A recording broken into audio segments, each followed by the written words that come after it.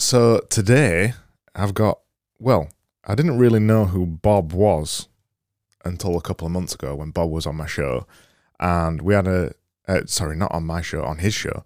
And we had a really interesting conversation about all kinds of stuff. And then as a return favor, we had a really good conversation. I said, right, come on my podcast. And then I started doing a bit of research about Bob. And then I listened to a couple of podcasts that Bob's been on. And then I read his website. And then I saw his full story. And I knew that this episode had to be about a little bit about adversity and also fulfillment coming out of the other side, because this is the whole yin and yang thing of these two things. I'm not going to spoil the story because I want Bob to tell it. Bob is probably my new hero, and he's probably the most inspiring person who's been on the podcast in terms of what he's faced in his life.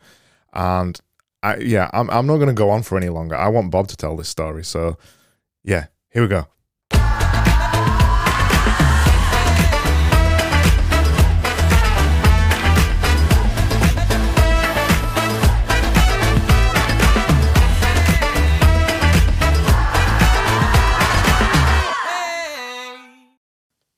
Hello. Craig, man, how are you? I'm good. How are you?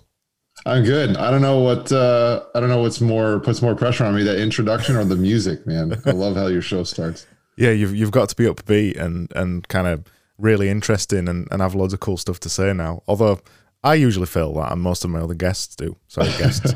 But, well, you've also had quite a long list of pretty prestigious guests, so I'm feeling it, man. But I'm ready to go. Yeah, there's no pressure. We're just here to have a conversation. That's the way that these always go. I want to get straight into this. I don't want to do the usual, hello Bob, how are you doing? Oh, you're from Florida. What's the weather like in Florida? Oh, the weather's nice in Barnsley. I really want to make this episode about two things mainly, but we'll have some fun in between this. About adversity and fulfillment. And another thing I was researching when I was, looking you up, Bob Di Pasquale. That's a strange name. And the only other Pasquale that I know is a very bad British comedian that's called Joe Pasquale. Really? That's the only Di Pasquale I've ever heard of. Nice. Well, it's not popular. I'm the only Di Pasquale. Actually, no. There's one other Di Pasquale that I know, kind of on and off. One of the students at the school my wife teaches at, last name was Di Pasquale, and they're gone now. I think they graduated. But anyway, so I don't know any of them. It's a little bit more popular in Italy. It's actually some Italian heritage there. And I believe it was spelled D-I before my grandparents immigrated to the U.S. back when they did. Right, yeah. They changed it. They changed it to D-E for some reason. Right. So I want to get straight into this, and I want to start with the sad part. Well, not sad, but, downbeat part of the story. Most of these podcasts don't usually start by this. But I want to go right back to when you were 18. And, well, I don't even have to ask the question. You tell the story from 18. You know what I'm talking about. Yeah, I know the story. I was there, believe it or not. So when I was 18, I was off to college. In the U.S., that's a big time for a young person to get a chance to get away. I was an only child. I wanted to kind of get out of the house, live my own life a little bit. Not that I didn't enjoy my life when I was younger. My parents were awesome. But I had a chance to go off to university in New York, which is where I was actually born. My extended family was all from there. And I had an opportunity to play American football there and learn and just spread my wings a little bit. So I thought I was great. Now, when you're an 18-year-old boy, you think you're invincible. You don't think anything can really take you down. So life was awesome. I got into the school that I wanted to go to. I was playing sports, living somewhere new, going to New York where everyone wants to go, right? It's an exciting place. And I was in training camp playing football. And now training camp in college is a little bit different than it is in high school or any other levels. And you're there for about a month. And none of the regular students are there yet. This is before that universities forced kids to come to school the summer before their freshman year. So it was just us, maybe some other athletes, maybe the soccer team or some other people were there. And I had this injury. Now, if you're a guy and you've ever pulled your groin before, I don't know, but you don't realize how much you use that muscle. You don't know that just to walk and stand up and do basic things is very, very challenging. And it kept getting worse. So I used to do this exercise where if you picture a 3-wheeled stool, and the trainers would have me push myself across this training room. That was a massive training room. And on any given morning during training camp, there's probably at least 50 people, maybe 100 people in this room, trainers, athletes, players, just all kinds of things going on, doctors. And part of the exercise was basically just dodging the people, sliding myself across this huge room on this 3-wheeled stool. And it was immensely challenging. And this is supposed to be my rehab. This is what I thought was the state of the art rehab exercise. I did some couple other things, was not working. One day, the head trainer stands up in front in the middle of the room at, like I said, 6 o'clock a.m., maybe 5:45. And somehow it just got deathly quiet. And he's like, Bobby, they call me Bobby. Bobby, why are you still in here? You need to be out on the field. You need to be practicing. And I went from being this confident 18-year-old dude to all of a sudden the head trainer's calling me out for how much of a weakling I am for not getting back out there and practicing. So I was like, Rick, there's something really wrong. So we ended up having a really serious, more formal conversation. And he said, all right, if there's really something wrong, I got to send you to the doctor. Sends me to the doctor. I went through a series of tests. And the day that my parents were coming up for my first ever college game, it was a Thursday. I'll never forget this. I had an appointment with a doctor to go over one of my tests. And my mom, she calls me right after I left the appointment. Now, it just so happened that this was the timing. She had flown in from Florida. They were in the car, my mom and my dad, on the way to my uncle's house. We were going to meet. And in that meeting, the doctor looked me in the eye. And I remember I'm 18, was not expecting all that. Looks at me. And I knew there was something wrong, but he goes, Bobby, you have cancer.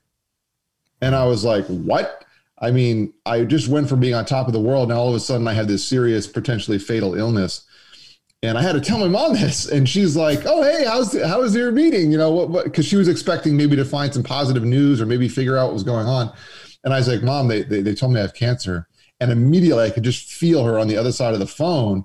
Her head just drooped. She, the demeanor changed completely. And I could hear my dad yelling from the other side of the, in the car, Susan, that's my mom's name. What's wrong? And I could tell that there's a problem. So we went back to my uncle's house. We meet there. And obviously we shed some tears. We were just confused. We didn't know what was going on. My parents hadn't seen my family in a while. So it was just this amazing emotional time of, hey, I haven't seen you in a while, but yet your son's got cancer. What are we going to do? Well, that was a Thursday. The next couple of days were a blur. That Saturday, my uncle's best friend, who we didn't know because we didn't live in Florida, we never saw this guy, comes over and gives my parents his keys to his car and says, Susan and Bob, I can't imagine what you're going through. Why don't you take my car so you can use it next week to go through all these tests that you have to go to? I'm going to be traveling. I don't need it. They were blown away.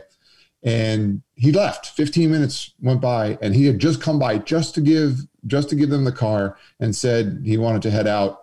And we're like, oh, wow, thanks, Tim. I can't believe you did this for us. The next week comes.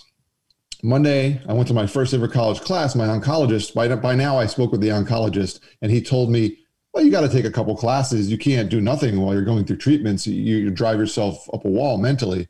Yeah. So I went to class on Monday, went to a bunch of tests. Next day, Tuesday comes, went to my second ever college class. When I came out, I went to the cafeteria to get something to eat.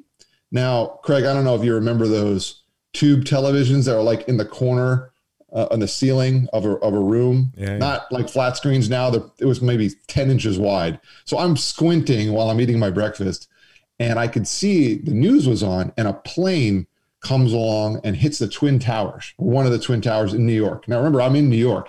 And I was like, wow, that's crazy. I can't imagine. So I called my dad. He was back at my uncle's house and he said, did you see that? I said, yeah, I'm watching. He's like, you better come back to the house here. There's something, that doesn't seem right. So I was like, all right, I'll be there in a little bit, whatever. And then all of a sudden, bam, the second plane hits the other Twin Tower. And we're like, okay, something's wrong. So I hightailed it out of there, hopped in the car, started driving to my uncle's house. It was about 15 minutes away. It took me 9 hours to drive. Now I'm watching what's going on in the distance because I'm in New York and I drove to my uncle's house. I ran out of gas in his neighborhood And the whole time I listened to the whole thing, and I have a master's degree in broadcast journalism. I worked in radio. I will never listen to 9 straight hours of AM radio again. I mean, it was riveting, but I got to my uncle's house. We pushed my car into the driveway and people were panicking. My uncle was actually on business in Denver the night before. We couldn't get a hold of him. He was supposed to fly back to New York. My aunt was panicking. And finally, about 5:30 o'clock, 5 o'clock in the afternoon or evening, my aunt gets a hold of my uncle. We're totally relieved. We couldn't, we found him. He was okay, but he couldn't get a hold of Tim. And it turns out that Tim was in the towers that morning and he perished. And so we just met this guy, Tim. I was just diagnosed with cancer, and 9/11 happens all in like 4-day period. And I was like, okay, I guess my life wasn't how I expected it was going to be.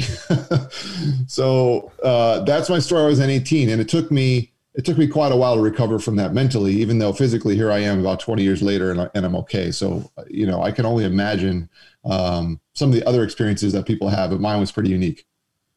Yeah, it's insane. I just wanted to pick up on one word you used. You said 18-year-old boy. Was that intentional? Do you see that now? Do you look back and think I was just a boy? I wasn't a man yet? Or is it just a choice of phrase? No, absolutely intentional. Absolutely a boy. I felt like I was invincible, but I was truly just a boy at that point. I mean, I know that people are growing up faster than ever, and we joke about that. And that's kind of a cliche term that parents say, oh, my kids are growing up real fast. They don't grow up by the time they're 18, especially emotionally. Can I say I was ready for that? I don't know if you could ever be ready for that, but I definitely was in a state of mind where I just didn't understand the world at that point. Well, at that age, I mean, I always remember when I was 18, 19, 20, and I used to remember that when something happened, I used to think, right, I've grown up now, I'm an adult.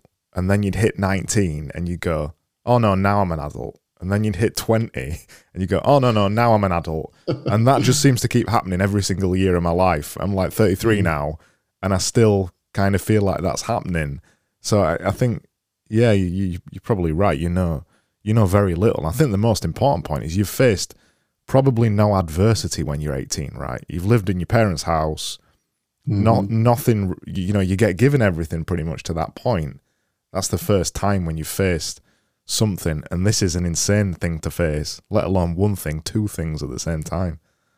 Yeah, and the way that I look at it is this: I faced other sad times in my life up to that point, but all of them were things that are just part of life or expected. For example, my grandparents passing away, or my dog dying, or stuff like that. Like those were things that pets, passing away, anything like that, things that disappointments in athletics or things that are expected. Those are just part of life. It's part of growing up. But at 18, all that to happen at once, I mean, that just slaps you in the face. Like, here's the world, Bobby, 18-year-old boy, Bobby. This is not, this is not sunshine and rainbows all the time. There are things that are going to happen. Now you have to learn to use them for positive experience. You talk about adversity and finding your purpose. You have to use them in a positive way. But when you're going through them, they're startling. They're just unexpected. What did you turn to try and get over that? Were you kind of somebody who felt a little bit like you were a victim of something, or did you quickly turn to something else for kind of support? Do you know what I mean? Yes, and I appreciate that question greatly, because at the time, I thought I was just going to turn to my own will and my own strength to just power through. And that's how I'm wired. I'm the type of person that you just do. I love the title of your show, Get Doing Things, because most of my life, I just press through. I just handle it. And that's what I did at the time, or at least I thought I did. I told my oncologist, I'm going to be the best cancer patient you've ever had. I mean, I looked him in the eye and told him this. He probably thought, who's this 18-year-old kid's crazy? I'm working with people that have all kinds of complicated diseases for years on end, and he's telling me he's going to be the best cancer patient. I followed the diet that he gave me to a T. I ate no sugar. I ate at the specific times of day. I measured my water to the ounce. I did everything you could possibly do. I showed up for my appointments. I mean, I did when we were in the appointments to do different treatments, I would explain to him in grave detail what I felt. I just felt like I was going to be the perfect cancer patient, and I felt at the time that that's what I needed to do, and it worked, if you will. That's how the way to handle it was, and I thought that's what I turned to. Turns out a couple of years later, I have, when I did some more deeper contemplation of that, there were other forces that I truly helped me make it through that point. But at the time, I thought it was me just being me, just like I did everything, whether it was school or sports. I'm just going to I'll figure it out, and I can be better than anyone as long as I work harder. Where does that attitude come from? Is it from your parents, or do you kind of feel like you was born with it? Or because I feel very much the same. I resonate with that, but where does it come from for you? I think some of it comes to being an only child, where you just kind of figure things out. There's nothing to do, so you make something fun, or you want something to happen. You want to play a game or want to play a sport, so you call everyone in the neighborhood and you just put it together. Or speaking of, I think athletics shaped a lot of my brain when I was growing up. That's the way I think about things when it comes to collaboration, and hard work and effort and having to prepare oneself. I think those are big lessons. And my parents also taught me, kind of instilled those values into me. My parents were very hardworking people. They in the jobs that they always had, many of them were, there was physical labor involved, until my mom ended up ultimately working in a bank, and there wasn't so much physical labor there. But in the positions that she had at the bank, I always remember her talking about, people would come in and they would ask her questions about, how can I better my financial position? And I always remember her saying, there was no way to do this by the book. I just had to figure it out. I just had to look at all the different options and ask questions. And that's how my mom learned. No one sat and taught her how to do those things. She just kind of fell into this job, especially when there was transition down here in Florida, and she had to figure out how to do it. So I think it's my parents, sports, and ultimately it was just kind of ingrained in me from a young age. And then when you play sports, and especially team sports, that's the thing I love about team sports, because you have to learn how to collaborate and be part of a team. But if you don't do your specific job, you're going to be looked down upon, whether it's by the coaches or your teammates. So you got to figure out, you got to compartmentalize specifically what it is that you have to do, and make sure that you do that well, so that you don't let down all the other people. So always, from a young age, that was my mindset. It's interesting what you say about learning, actually. It's weird, because I was just having this conversation with somebody about an hour or two ago about this idea of learning by doing. And the conversation I was having with him about trying to deconstruct this idea of learning. I talk about this a lot on Twitter, and I think Twitter is quite bad for this, and this rise in cohort-based courses and people learning for learning's sake, learning for entertainment, and never doing anything with the knowledge. And I was trying to deconstruct this with a friend about, why do people do this? Or what is the better way to learn something? And it is as simple as what you just said about your mum. It's about learning by doing. It's about the thing that people have done for thousands of years, where they were in a tribe or whatever, and somebody showed them a skill, and then they went away and did that skill and got good at it. Or if they didn't get good at it, potentially they died. So they just learned by doing. And I often worry that with kind of this rise, particularly over the last year, all of us have been locked down and trying to, change things and learn new skills and things like that. We're losing some of that doing thing. If I could sit up and kind of shake everybody to just say, don't keep learning, just go do it. Don't keep learning, just go do it, I would. But it's a bloody hard thing to say to people. No, it's hard. And I'm glad you brought up how people are learning and taking courses. And I think there's different ways to learn. My wife being an educator, I've experienced this, and I've had conversations with her about this. She knows way more about it than I do. But I think what's key about what you're saying is, I think it's the purpose behind why they're learning things. And because of the speed of technology and information gathering and overstimulation, in my opinion, writing about this in my book, I think it's very important to understand why you're doing something and the process along the process and the journey along the way. It's great to have some end in mind. And I think a lot of people are taking courses and try to figuring out because they're looking at the end game and they're saying, oh, wow, I really want to be like this and I want to be here. But if you don't ultimately love it and enjoy the journey and the process, then it may not be something that it may not be your wheelhouse. It may not be where you should be spending the majority of your time, because if it's just to reach the end, then you're missing something. I think it's so valuable to enjoy the process along the way. And if you just want to reach a certain place and kind of just warp there, if you will, you think that because we can learn something online in a course that only takes a couple of weeks or even a few hours, and that's what you think it takes. It doesn't work like that. You have to execute the skills.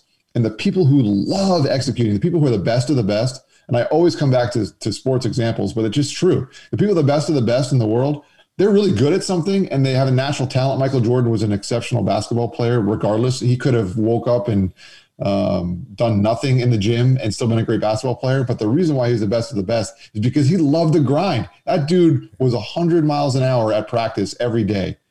I mean, he was working super hard because he loved doing more than anything. So I think it goes for anything, any task, any process that you're in. I don't know if my mom loved being a teller or a customer service representative at the bank, but at least, I mean, she sure acted like it. I mean, she really wanted to help those people. So there was no process on the wall that said, okay, Susan, do this next. It was normally just figure it out. And she just loved the process of putting the different financial puzzles together to help people. Same concept. Well, I think it's a little bit, I think when she was looking at it, she probably looks at it a little bit like I do, and probably you do as well, being action focused, that no matter what it is that you're doing, you kind of try and see where the value of the task is and how you could use that in something else. So even if you're a teller or a waiter, which was my first job, waiting tables, you're looking for the thing that you can take from that you enjoy doing that you can use somewhere else. Because there's always valuable skills in anything that you end up doing.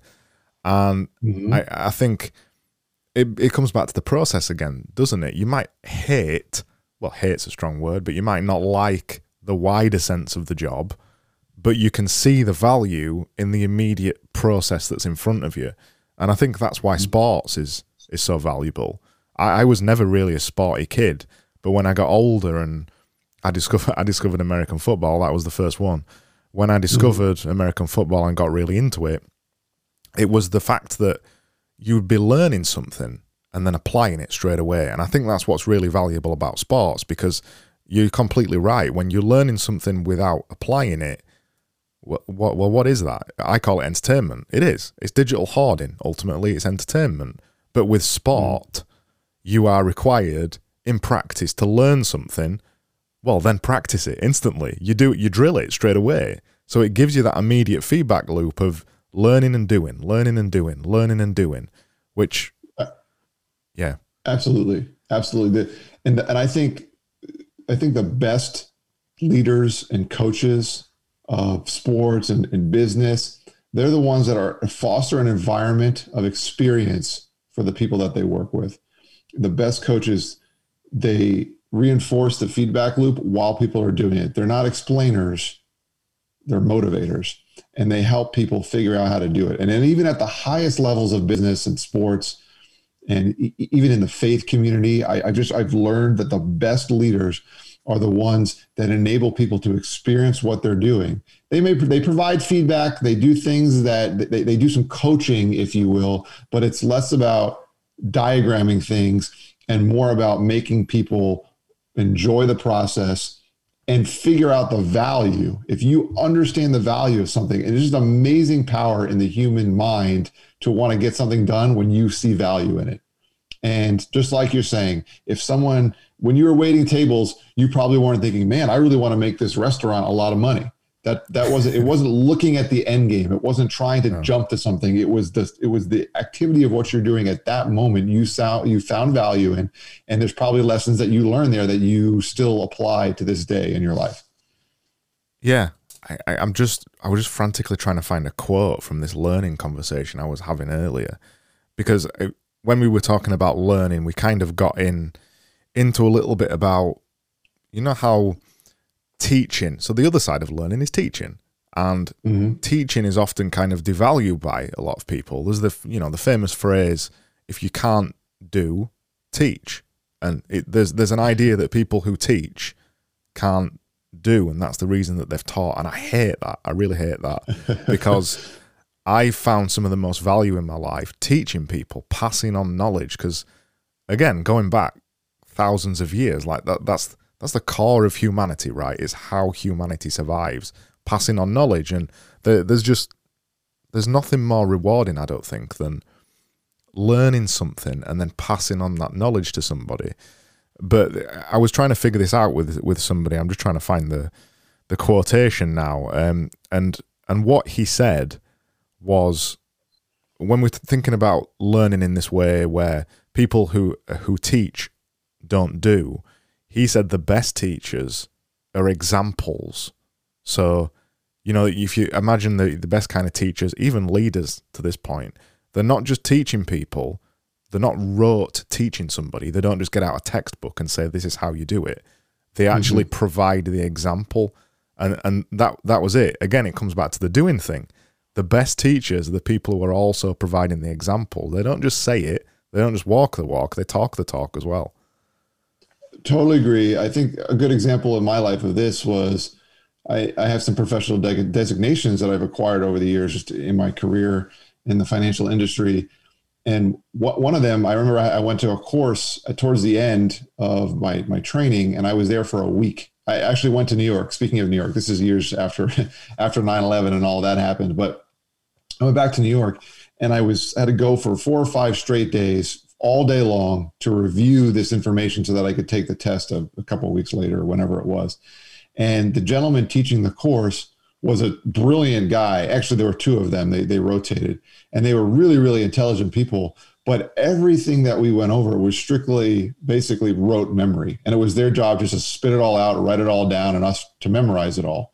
And I had this conversation with the guy after the class one day, and I learned more in that hour that we were just talking about whatever we were talking about than I did in however many, 32 hours worth of class for the whole week. I mean, and that was only because we were just talking about practical application of everything, which didn't actually provide any value for me for the test.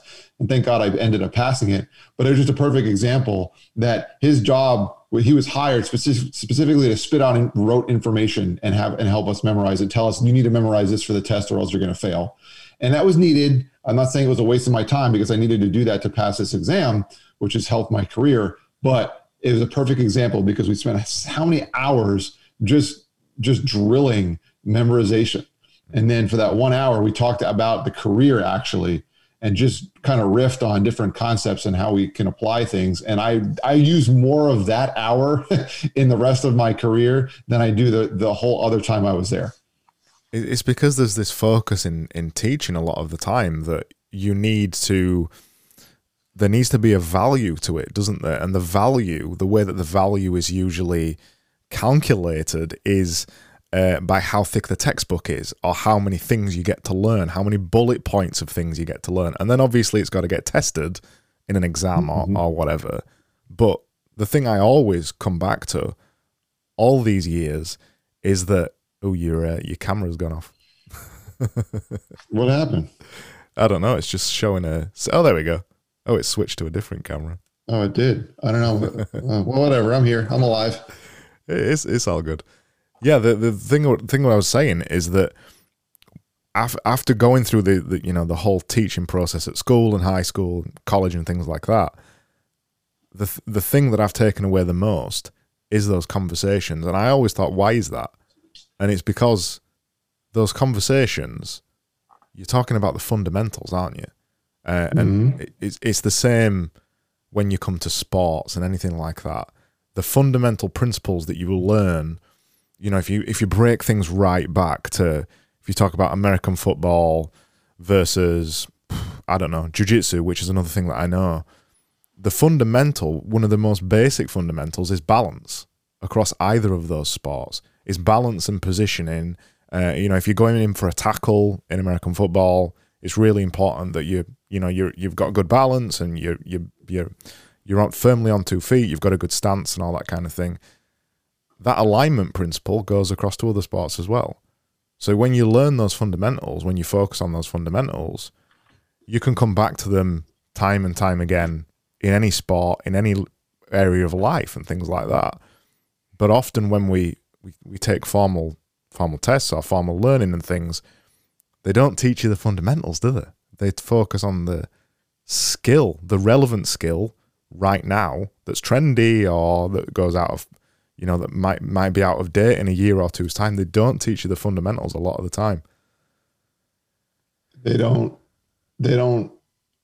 make it easy to apply, and a good teacher, a good learner have some kind of synergy there when they're working together. And going back to my wife and her family of educators, I've learned more about education from them. And you really can see the parallels between teaching young people just about life and academics.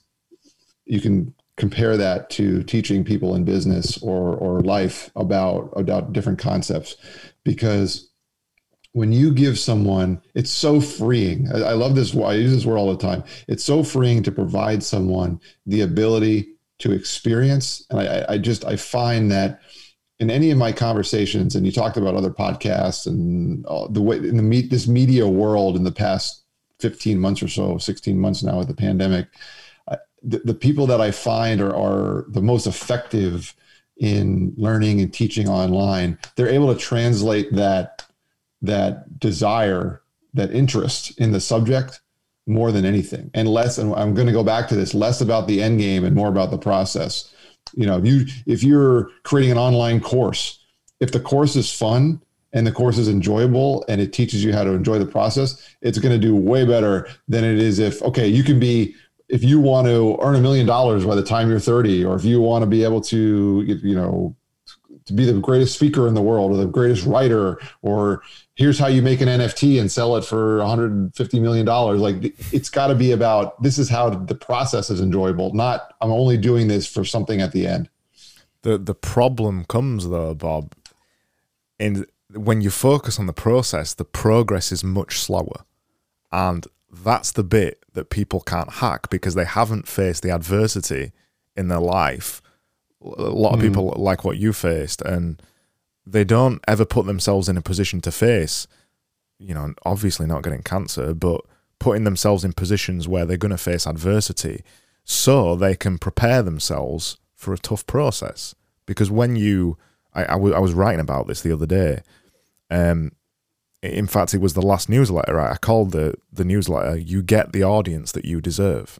And the larger opinion behind that was that if you focus on the low-hanging fruit, you get a low-hanging fruit of an audience.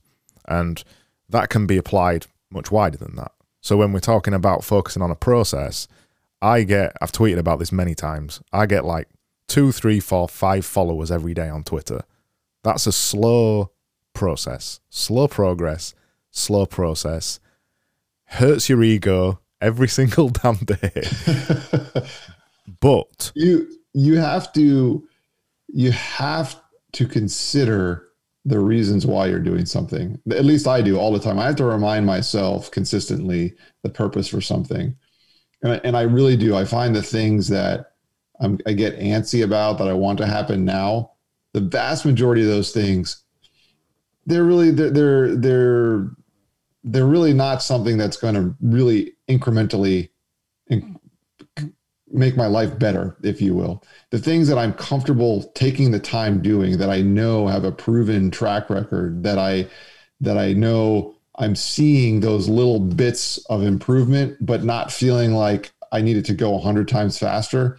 Those are the things that I know are part of my core learning experience. Those are the things that I enjoy the most, that I love being a part of, that I know that when I get up in the morning, I want to do. I had a conversation, I think it was on Twitter, speaking of Twitter the other day, about how when you get up in the morning, the people who are able to make their mornings enjoyable tend to be just much happier throughout the rest of the day because they've started off with the things they enjoy. There's not going to be everything that you do during the day is going to be enjoyable. But if you start off the day with those things that you're talking about, like for example, Twitter, if you know that your goal is to not have 100,000 followers on Twitter, but it's to increase your followers every day and you kind of enjoy that process, that's great. That's something that's going to make the rest of the things that you do during the day part of your enjoyment, because you know the purpose for you doing that. If you don't have a purpose behind the actual work, I don't know if it's something that's that important. And I love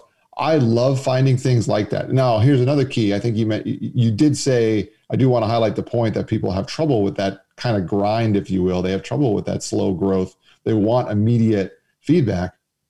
And that's somewhat the problem with social media these days. It provides immediate feedback in some ways.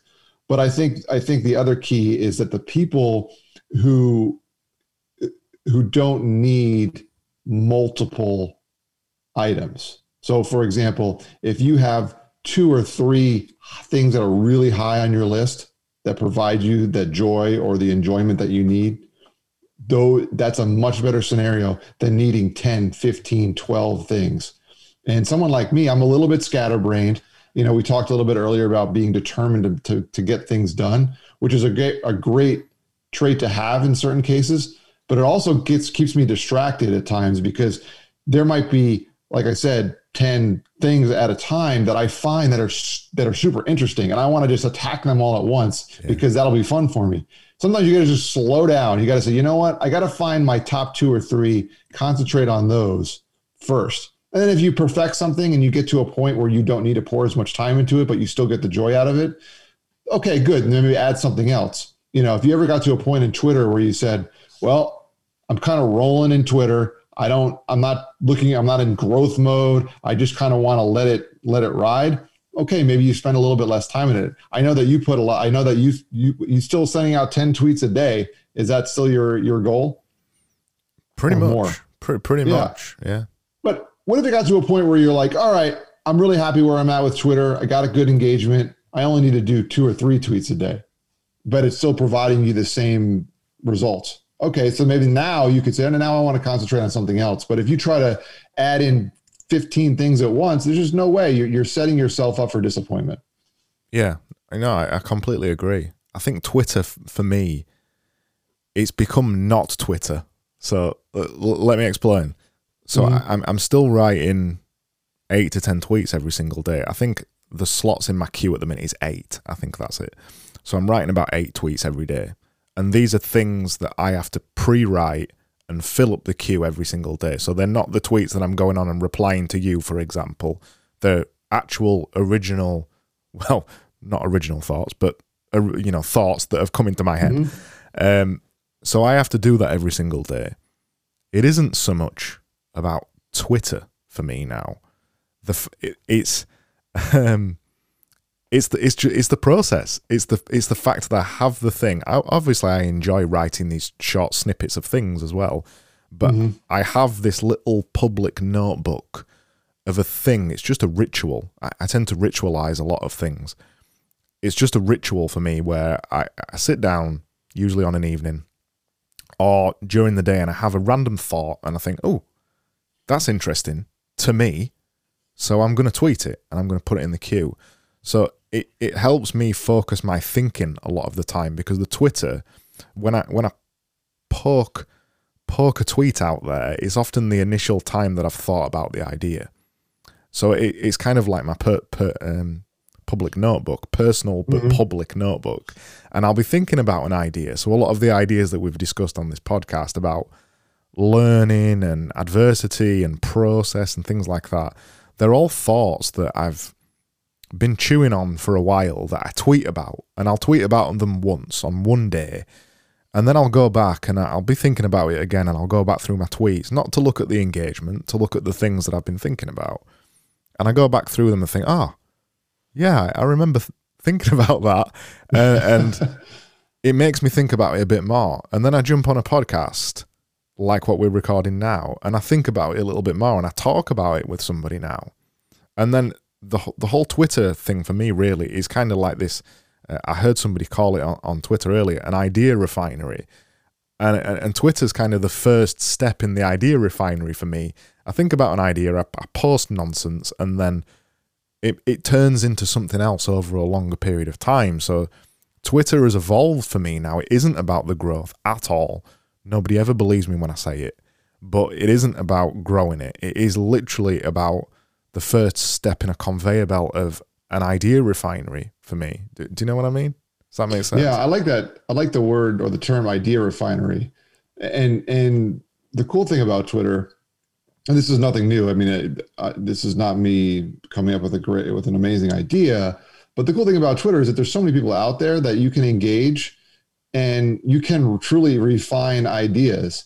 And I give you a lot of credit. There's a lot of wisdom in a lot of the tweets that you send out. I mean, I'm always laughing. I mean, you're always giving me a good sense of humor there when you're tweeting. But there's wisdom in there too, because you're able to connect basic concepts of life that are happening, but apply them in a really short way on Twitter. And then there's always comments, and people are going to get back to you about what is happening. And so you're refining those ideas. And some of the best leaders and some of the best thought leaders in the history of the world are able to take simple concepts that could be humorous, they could be emotional, they could be something like my story, right, of illness and tragedy there, but they're able to create a message, or not even create, extract is probably the right word, extract a lesson and a message from those things. And that's why Twitter's cool, because there's how many users does Twitter have now? How many hundreds of millions that other people that could look at what you said, and granted, not all of them are going to look at it, but there's plenty of people out there, thousands, that are going to look at that tweet and can find a message out of it. And not only are they going to get a message out of it, they can respond, and then you can learn from it as well. Yeah, absolutely. And I think it comes back to a point you made earlier, which is about doing the things that you enjoy and trying to fill up your time with doing the things that you enjoy. I don't really enjoy every single moment of writing a tweet. I think there's always that. I want to make this connection in a minute, but let me proffer the idea. I think there's always this connection you have to have with fulfillment. So I get very fulfilled by writing tweets, but there's also adversity involved in it as well, because of the fact that I need to write 8 of them every day. So, and I think the two are inextricably linked. I think you need a little bit of adversity to find fulfillment in something. If something's too easy, it's not fulfilling. So I think the thing with Twitter for me, and some other people might write in a personal journal or whatever, but it's the fact that there's a little bit of adversity that I can handle every day on Twitter, where I have to find an idea to talk about, and then I can talk about it. Is that kind of fulfillment for you, is that what you see fulfillment as now? Going through the worst kind of adversity, do you see fulfillment as spending as much of your time as possible as doing the things that you enjoy? Definitely. But I also think you made a good point about there's got to be some kind of challenge in it too. Because, and there's some kind of spectrum here. I don't know if it's correlated 1-to-1, but the amount of adversity that you go through to get something done, the more adversity seems to be the more fulfillment that there is. And I'm sure there's research on this too. But I find that the things that I enjoy the most are not easy, right? And when I say enjoyment, I think I get into this conversation with people occasionally as well. Enjoyment and fulfillment does not mean simple. It doesn't mean perfect. It doesn't mean I have to find something. Like if someone says, well, Bob, I want to be fulfilled. Like I want to have more joy in my life. The answer is not, I want to watch Netflix all day, or I want to party all day long and never work, or that's not fulfillment. Fulfillment is actually realizing your potential and feeling that you've done a good job with whatever it is that you do. And so if you find joy in something, it doesn't mean it's easy. In fact, some of the hardest things in my life. Now, do I want to go through what I went through when I was 18 again? No, but thinking about what I've gone through, that story and that system that has helped other people, it's also helped me with other aspects of my life and mindset and perspective. There is some joy, actually, believe it or not, that I find in what I went through there. So the other things in life that provide joy are not as extreme as that, but they do provide challenges. They help you understand how to overcome things. And I find that it just resonates more with more people. The more real you are, if you've gone through something that you can kind of humanize, that people can understand, that's great. No one wants to hear me talk about any triumphs that I've had in my personal life and business without understanding what it took to get there. Right? There's nothing great. I truly believe there's nothing great happens without adversity. Nothing just great just appears, right? We have to learn from something. And it's something, if you win the lottery, that's not great. Okay. That's lucky. There's a drastic difference between that. But if you made a fortune over the years because you worked really hard creating something, that's great, because you put the work in to get there and you had to go through tough times. I mean, the best entrepreneurs, the best business owners, you all hear about the struggles that they go through. You got to fail 100 times to succeed once. And I don't want to get into cliche motivational talk, but some of it is very, very valid. I think there's absolutely joy in the struggle. Yeah, I agree. And I think it comes back to the story, doesn't it? We only connect with somebody, and it's why I wanted you to start with the adversity. We only connect to somebody when we understand that they've gone on the hero's journey, when they've faced adversity, they've been at the lowest point in their life, they've come out of the other side, experienced some level of success, and there has to be this adversity in the middle there somewhere. There has to be, this difficulty. Otherwise, the story just isn't interesting. And we look at everybody this way, and we can't help it. We're story driven. That's how we are as that's how our brains work. So we want to understand. That's how the human race is. Storytelling is a superpower. I mean, it's one of the most it's probably the most powerful form of influence, I think, is being able to tell a good story with a good message so people can understand how. And it goes back to learning again. You got to understand the journey. The story is not Steve Jobs created Apple. No. The story is Steve Jobs was working in his garage and had to recruit people to help him, and had to fail multiple times, and had to have relationship issues. Like, all of those things are part of the journey. It's not just, okay, there's hundreds of billions of iPhones that have been ever sold. Great. Who cares? I'd go one step further on that point and say that as soon as you achieve success, the story isn't interesting anymore. Nobody wants to, people want to hear the happy ending, but they don't want to hear the happy ending continuing for another 20 years. They don't care about that bit. They want you to see you go from happy ending to, oh no, he's facing another struggle. Now this story gets interesting again. It just universally applies, doesn't it? I don't care about Apple now that they're one of the most successful companies in the world. It's dull. It's dull to me. I'm looking for the other tech underdog that's a little bit more interesting, that you can see the story, you can see that something's going to happen in the future. So I often think about that and think that maybe success isn't even interesting to people. Maybe it is just the adversity and the struggle. And it's why a lot of people, especially serial entrepreneurs and people like that, they set up multiple businesses over and over and over. They set up a business, get success, you usually sell it, or step back to a more advisory role, then go start the damn process all over again, because it's the struggle that they really enjoy, because that's the thing that interests us more than anything else. Totally. And it totally ties into what you were saying earlier and what we were talking about. People, they want the success, the vast majority of people, but the journey in there is interesting to them, but no one really wants to go through that. No one's going to say, oh, I want to go through all those. I want to go through 20 years of struggles to build this amazing business. They want to be there at the end already, which is just not possible. So the people who can figure out a way to make that grind enjoyable in one way or another, and not all the time, but find the joy in it, are the ones that are going to be able to excel in business and different processes. I think that this talk about struggle often gets confused with this idea of hustling and working hard, and hustle porn is the phrase that I've heard over and over. This idea that all you're doing is promoting hard work. And it isn't that. I mean, I work like 30 hours a week, 32 hours a week on Genius Division, on my actual business. I do a lot of other stuff in my spare time, but that's just for fulfillment. That's fun stuff. But I wouldn't consider myself somebody who works hard as such. But quite a few people do think I work hard.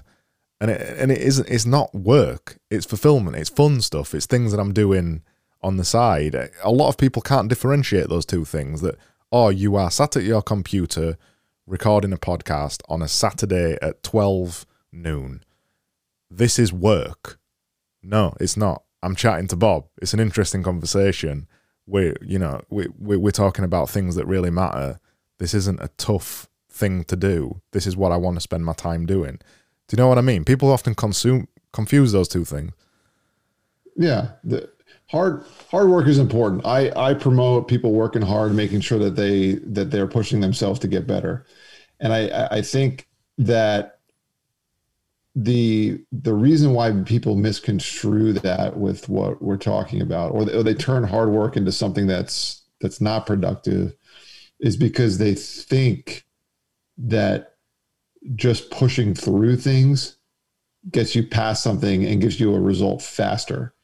When hard work doesn't necessarily make things go faster, it just makes things more efficient, or a better experience in the long run. You learn more from something when you work hard at it, because that means you're pushing. There's more friction points. There's more things that you have to go through. It's not that, oh, I'm just going to work harder at this and I'll be done in a week instead of a year. It doesn't work like that. It's the same concept. It's wanting to be too fast. And sometimes we just have to slow ourselves down. An example that you made me think of, it was that I was at a conference once. This must have been 10 or 15 years ago, actually. And the person who was presenting pulled out this string or rope, and they asked for someone to be a volunteer from the audience. And they pulled out this rope, and it was, I forgot the numbers. I don't know if I can do the math in my head, but it was essentially the number of hours in a week. It was inches long, and it was in inches over here in the US. And so they spread this rope across the whole room. And it wasn't that big of a presentation. There was probably maybe 100 people in there. It was a huge conference, but this was one of like the side rooms at the conference. Yeah. And the person held that out, and the person was talking about the amount of time that he gets to work with the people, or his students, or people that he works with. And he highlighted, like he colored part of the rope that was like 2 or 3 inches wide. And he said that, I only can work with these people for 2 or 3 of these inches. And you can do the comparison of how much time was there. And he said, my job is not to try to extend the rope. I can't put any more hours in the week. I can't even make the time that I have a chance to work with these people any longer. But what I can do is make those specific hours more valuable. And I can make sure that the work that we're doing during that period of time is more effective. And so the lesson is, the idea is not work harder and for a longer period of time and try to make your rope longer. The idea is to be in your zone for those 32 hours that you're working, Craig, or the 40 hours that someone's working at a 9-to-5 job here, or whatever. Maybe it's 10 hours. I don't know. Whatever it is, you want to make those specific hours more valuable. And the way you do that is you concentrate deeply on those most important things that we were talking about earlier. You take those top 2 or 3 things, you make sure that you're doing things that you're effective at, that you enjoy, that bring you fulfillment, so that all the other little things that you have to do don't drag you down. There's always going to be things that aren't exciting. Any job that you have, tasks that you take on, if you are an entrepreneur, absolutely, I'm learning this lesson. If you start a business, there's definitely things that you're not going to want to do. But if the majority of your time is spent in your zone of desire, I was writing about this earlier too. You spend the time in the zone, you'll be more productive. And I know that that's a buzzword too, but you literally will be more productive because you're more effective at the things you like doing. It'll be joyful. And then at the end, when you're relaxing, when you're taking that time off, you feel like, man, I did really well during that period of time. It was enjoyable. I can't wait to go back and do it again. Not, oh, it's Sunday afternoon. I don't want to go to sleep because I have to wake up and get to work on Monday morning. What a drag. You don't want that. I used to have that too. I used to have Sunday sadness. I used to call it. I don't have that anymore. I figured out how to overcome my Sunday sadness. And it wasn't because I overcame being sad. It was just I eliminated what made me sad. Yeah. Sunday sadness and Monday blues, and then Friday ecstaticness. Yeah. If you feel, that's a great point. If you feel like, if you're the TGIF type of thank God it's Friday type of person, and you're just so relieved that the week is over, I don't want to be critical, but there might be some adjustments you could make so that you're not so manic on Friday and so depressive on Monday. Yeah. So what's the book about, and when's it coming out? Yeah, good question. The book, the working title. I haven't even worked through the title yet. This is not a good sign that I don't even know what I'm going to call my book. But the working title is Personal Finance in a Public World. So it's a little bit of a collision of my recent experience with technology and social media and in the past 15 months, and how I've really seen it change my life a bit, and my technical studies, if you will, in the personal finance world. So it's really about how technology and social and some of the things we're talking about today, it's how those things affect how we make money decisions. And one of the top stressors, if not the top stressor for a lot of people in the research I did, is money. And so my goal is to help people de-stress a little bit. So I've proven it. I've got the research. I've talked with multiple experts in all these fields, but technology is ultimately affecting our psyche. And so if we can use it for more positive reasons in our life, specifically for financial things, then we will be able to live a happier, healthier life, longer, healthier life, because we'll have better relationships. And that's what it's all about. I really want to help people get there. I know I've seen it in my life, been able to use technology for more positive reasons and just make wiser decisions with money. It's not a personal finance book, teach you how to invest. It's not, this is how to buy insurance. It's not how to make a quick buck.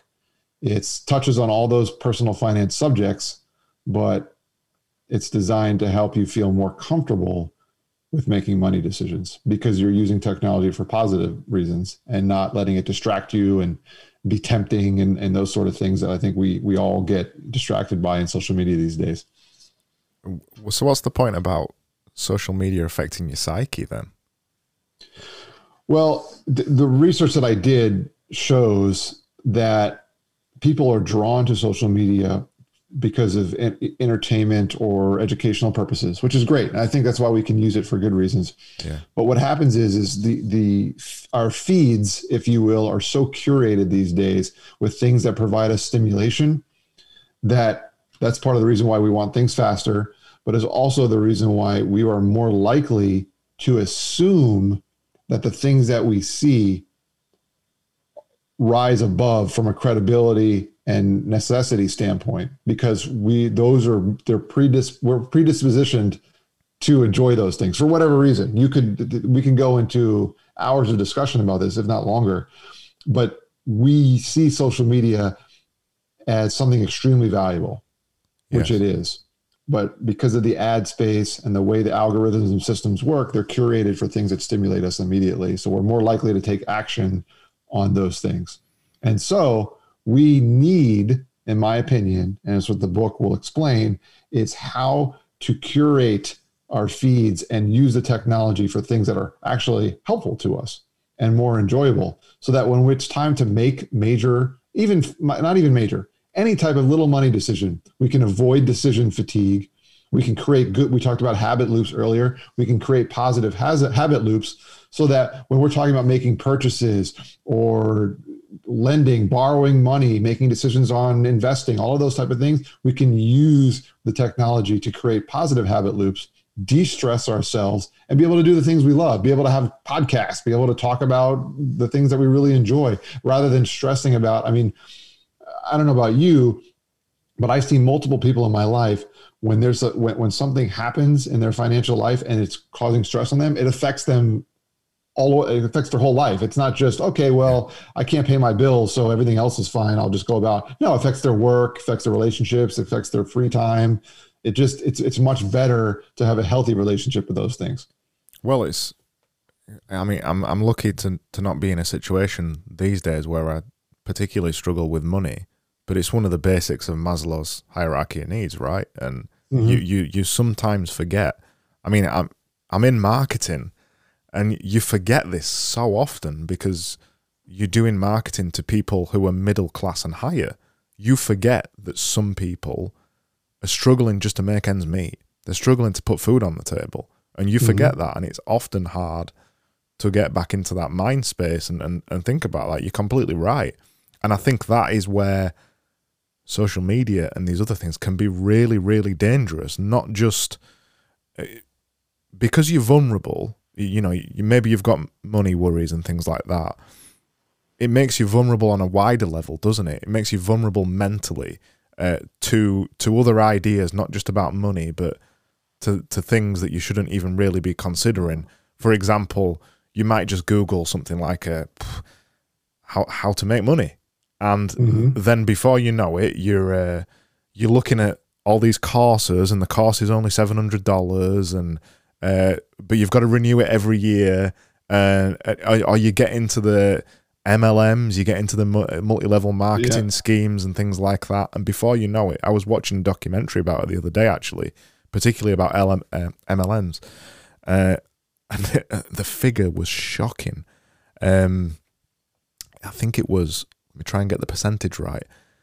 I think it was, I can't remember which one it was talking about now, but it was one of the most popular MLMs. Is it, what's it called? Neutral Life? Something like that? Neutral Life? I don't know. I can't remember anyway. But they said that 97% of people made no money from it. Wow. They bought stock. They had a garage full of stock. Couldn't sell a penny of it. And then obviously it expires. So they just lose massive amounts of money. So you end up, when you are vulnerable, you approach the internet in a very different mindset, don't you? And you're looking for the wrong kind of things. It's a dangerous place to be at that point. I'd argue at that point that social media isn't a force for good. No. Well, I've seen this in my life, in my professional life. I work, and I appreciate the opportunity to talk about this subject. I'm super passionate about it. There were so many families and individuals that I felt they thought they were doing good. They thought they were making good, wise decisions from a financial perspective in their life.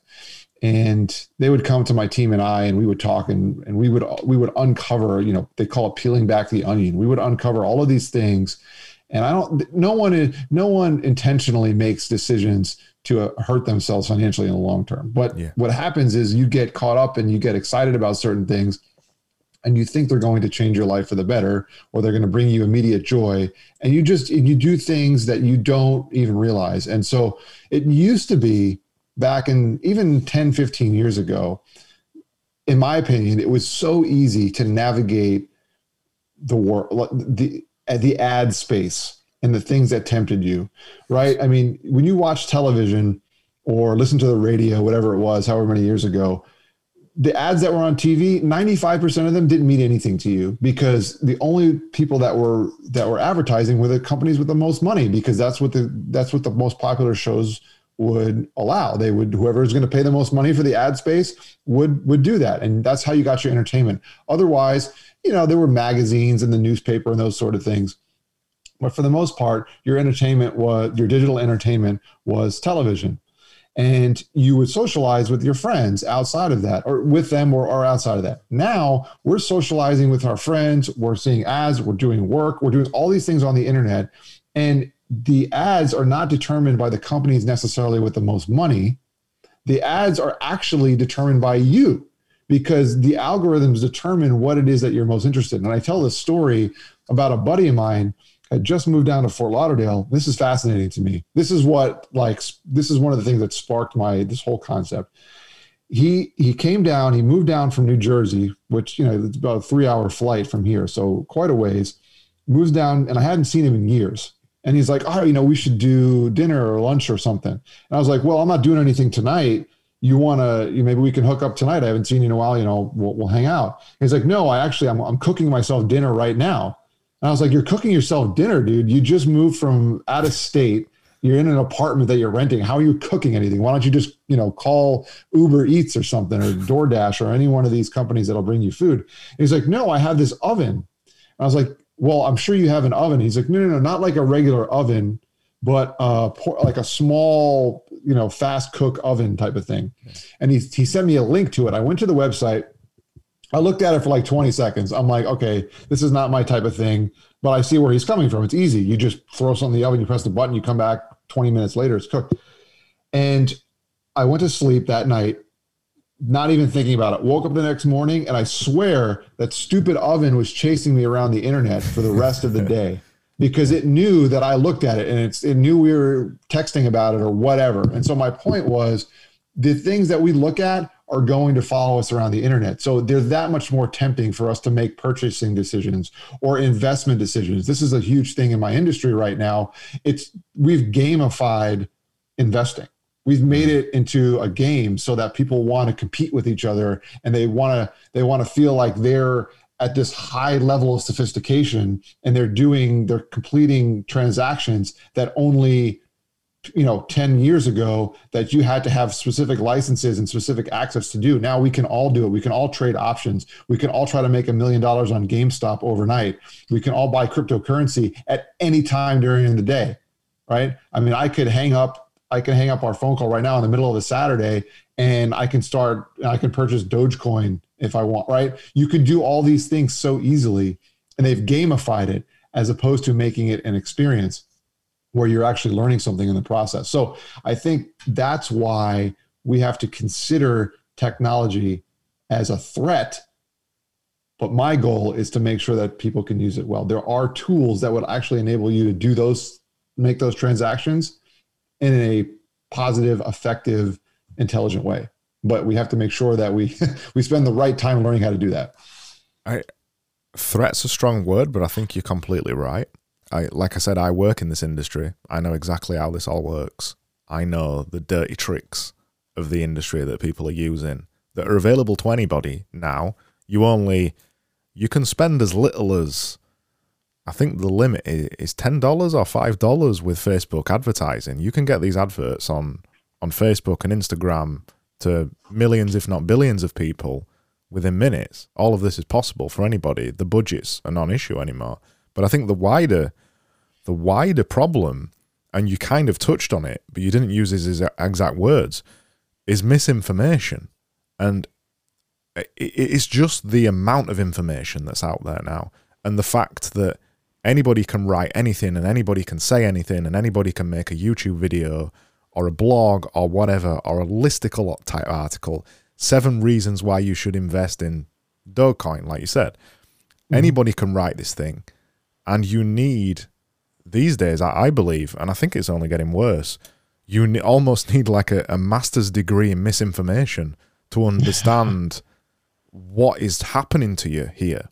It's so tough now on the internet to find a reliable resource on pretty much anything.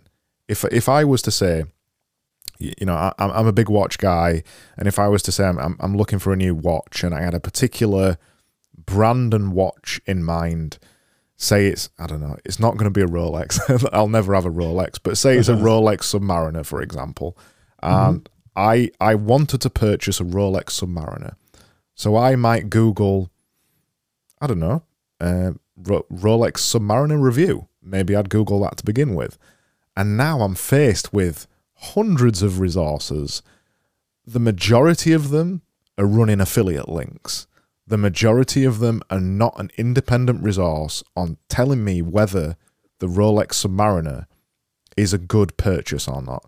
That's subjective as to whether it's a good purchase or not. Probably the watch example is the worst one.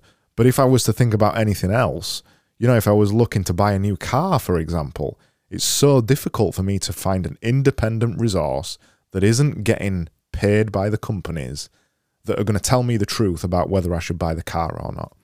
And that extrapolates out to everything, from finance to anything. And to navigate all that, it's huge and it's difficult. And we've seen it across everything from coronavirus to politics to money advice like you're experiencing, even down to the design agency that I work in. Everybody walks through the door as an expert now.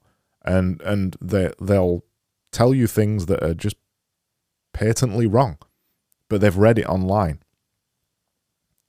And there's, and sifting through all that information is just, and trying to find the sources that are the most credible is so hard. And I think the specialization, the niche advertising, not even niche advertising, the niche, just niching down businesses. I think those are the ones that are going to be the most successful as we continue to move on in time, because you can't be an expert in everything. It can seem like it on the internet, but the most credible sources of information are the ones that are going to be hyper focused on a specific area. I don't know what it's like in the marketing industry. I know that's your field, but I would think or imagine that the more that we can hyper focus our areas, like those are the people that are going to be known for specific areas that you can go for information, as opposed to, hey, like using the car example, like instead of there being going to one of these magazines or websites that review cars, and they review every single car, right? And maybe they have affiliate links, and maybe, you know, there's advertisers all over, the car companies are advertising on those pages. But instead of that, maybe you decide, okay, I'm looking for an SUV or a sedan or a car, this type of car. Then you go to the website or the specialist or the person who's an expert in providing information on specifically those types of cars. And that way, it's a little bit easier to narrow things down, because otherwise, like right now, speaking of cars, one of our cars has 150,000 miles on it. Thing is riding like a dream, but I'm thinking, you know, this thing ain't going to last forever. We probably need to look for one. And I went on the internet and I just typed in, I don't even remember what I searched for, but it was way too general. And I was like, oh my gosh, there's 800 results. Like, how am I going to figure this out? I was so overwhelmed, and it's just not my wheelhouse. But I totally hear what you're saying. There's just there's too much information. It's great. It's a blessing and a curse, ultimately. Like, to be able to sift through it is just too hard. It is. I think there's going to be a backlash, and I'm already seeing backlashes on this kind of thing in some places. I'm part of a Discord community that kind of shuns technology to some extent. That tries to get back to more human, analog, mechanical connections, reading a real book versus a Kindle, all that kind of thing. And I think we'll start to see a backlash on it as we go further and further down the line, because we can't function as humans like this. We don't all have the master's degree in misinformation, and I'm only so aware of this kind of thing because I'm in it.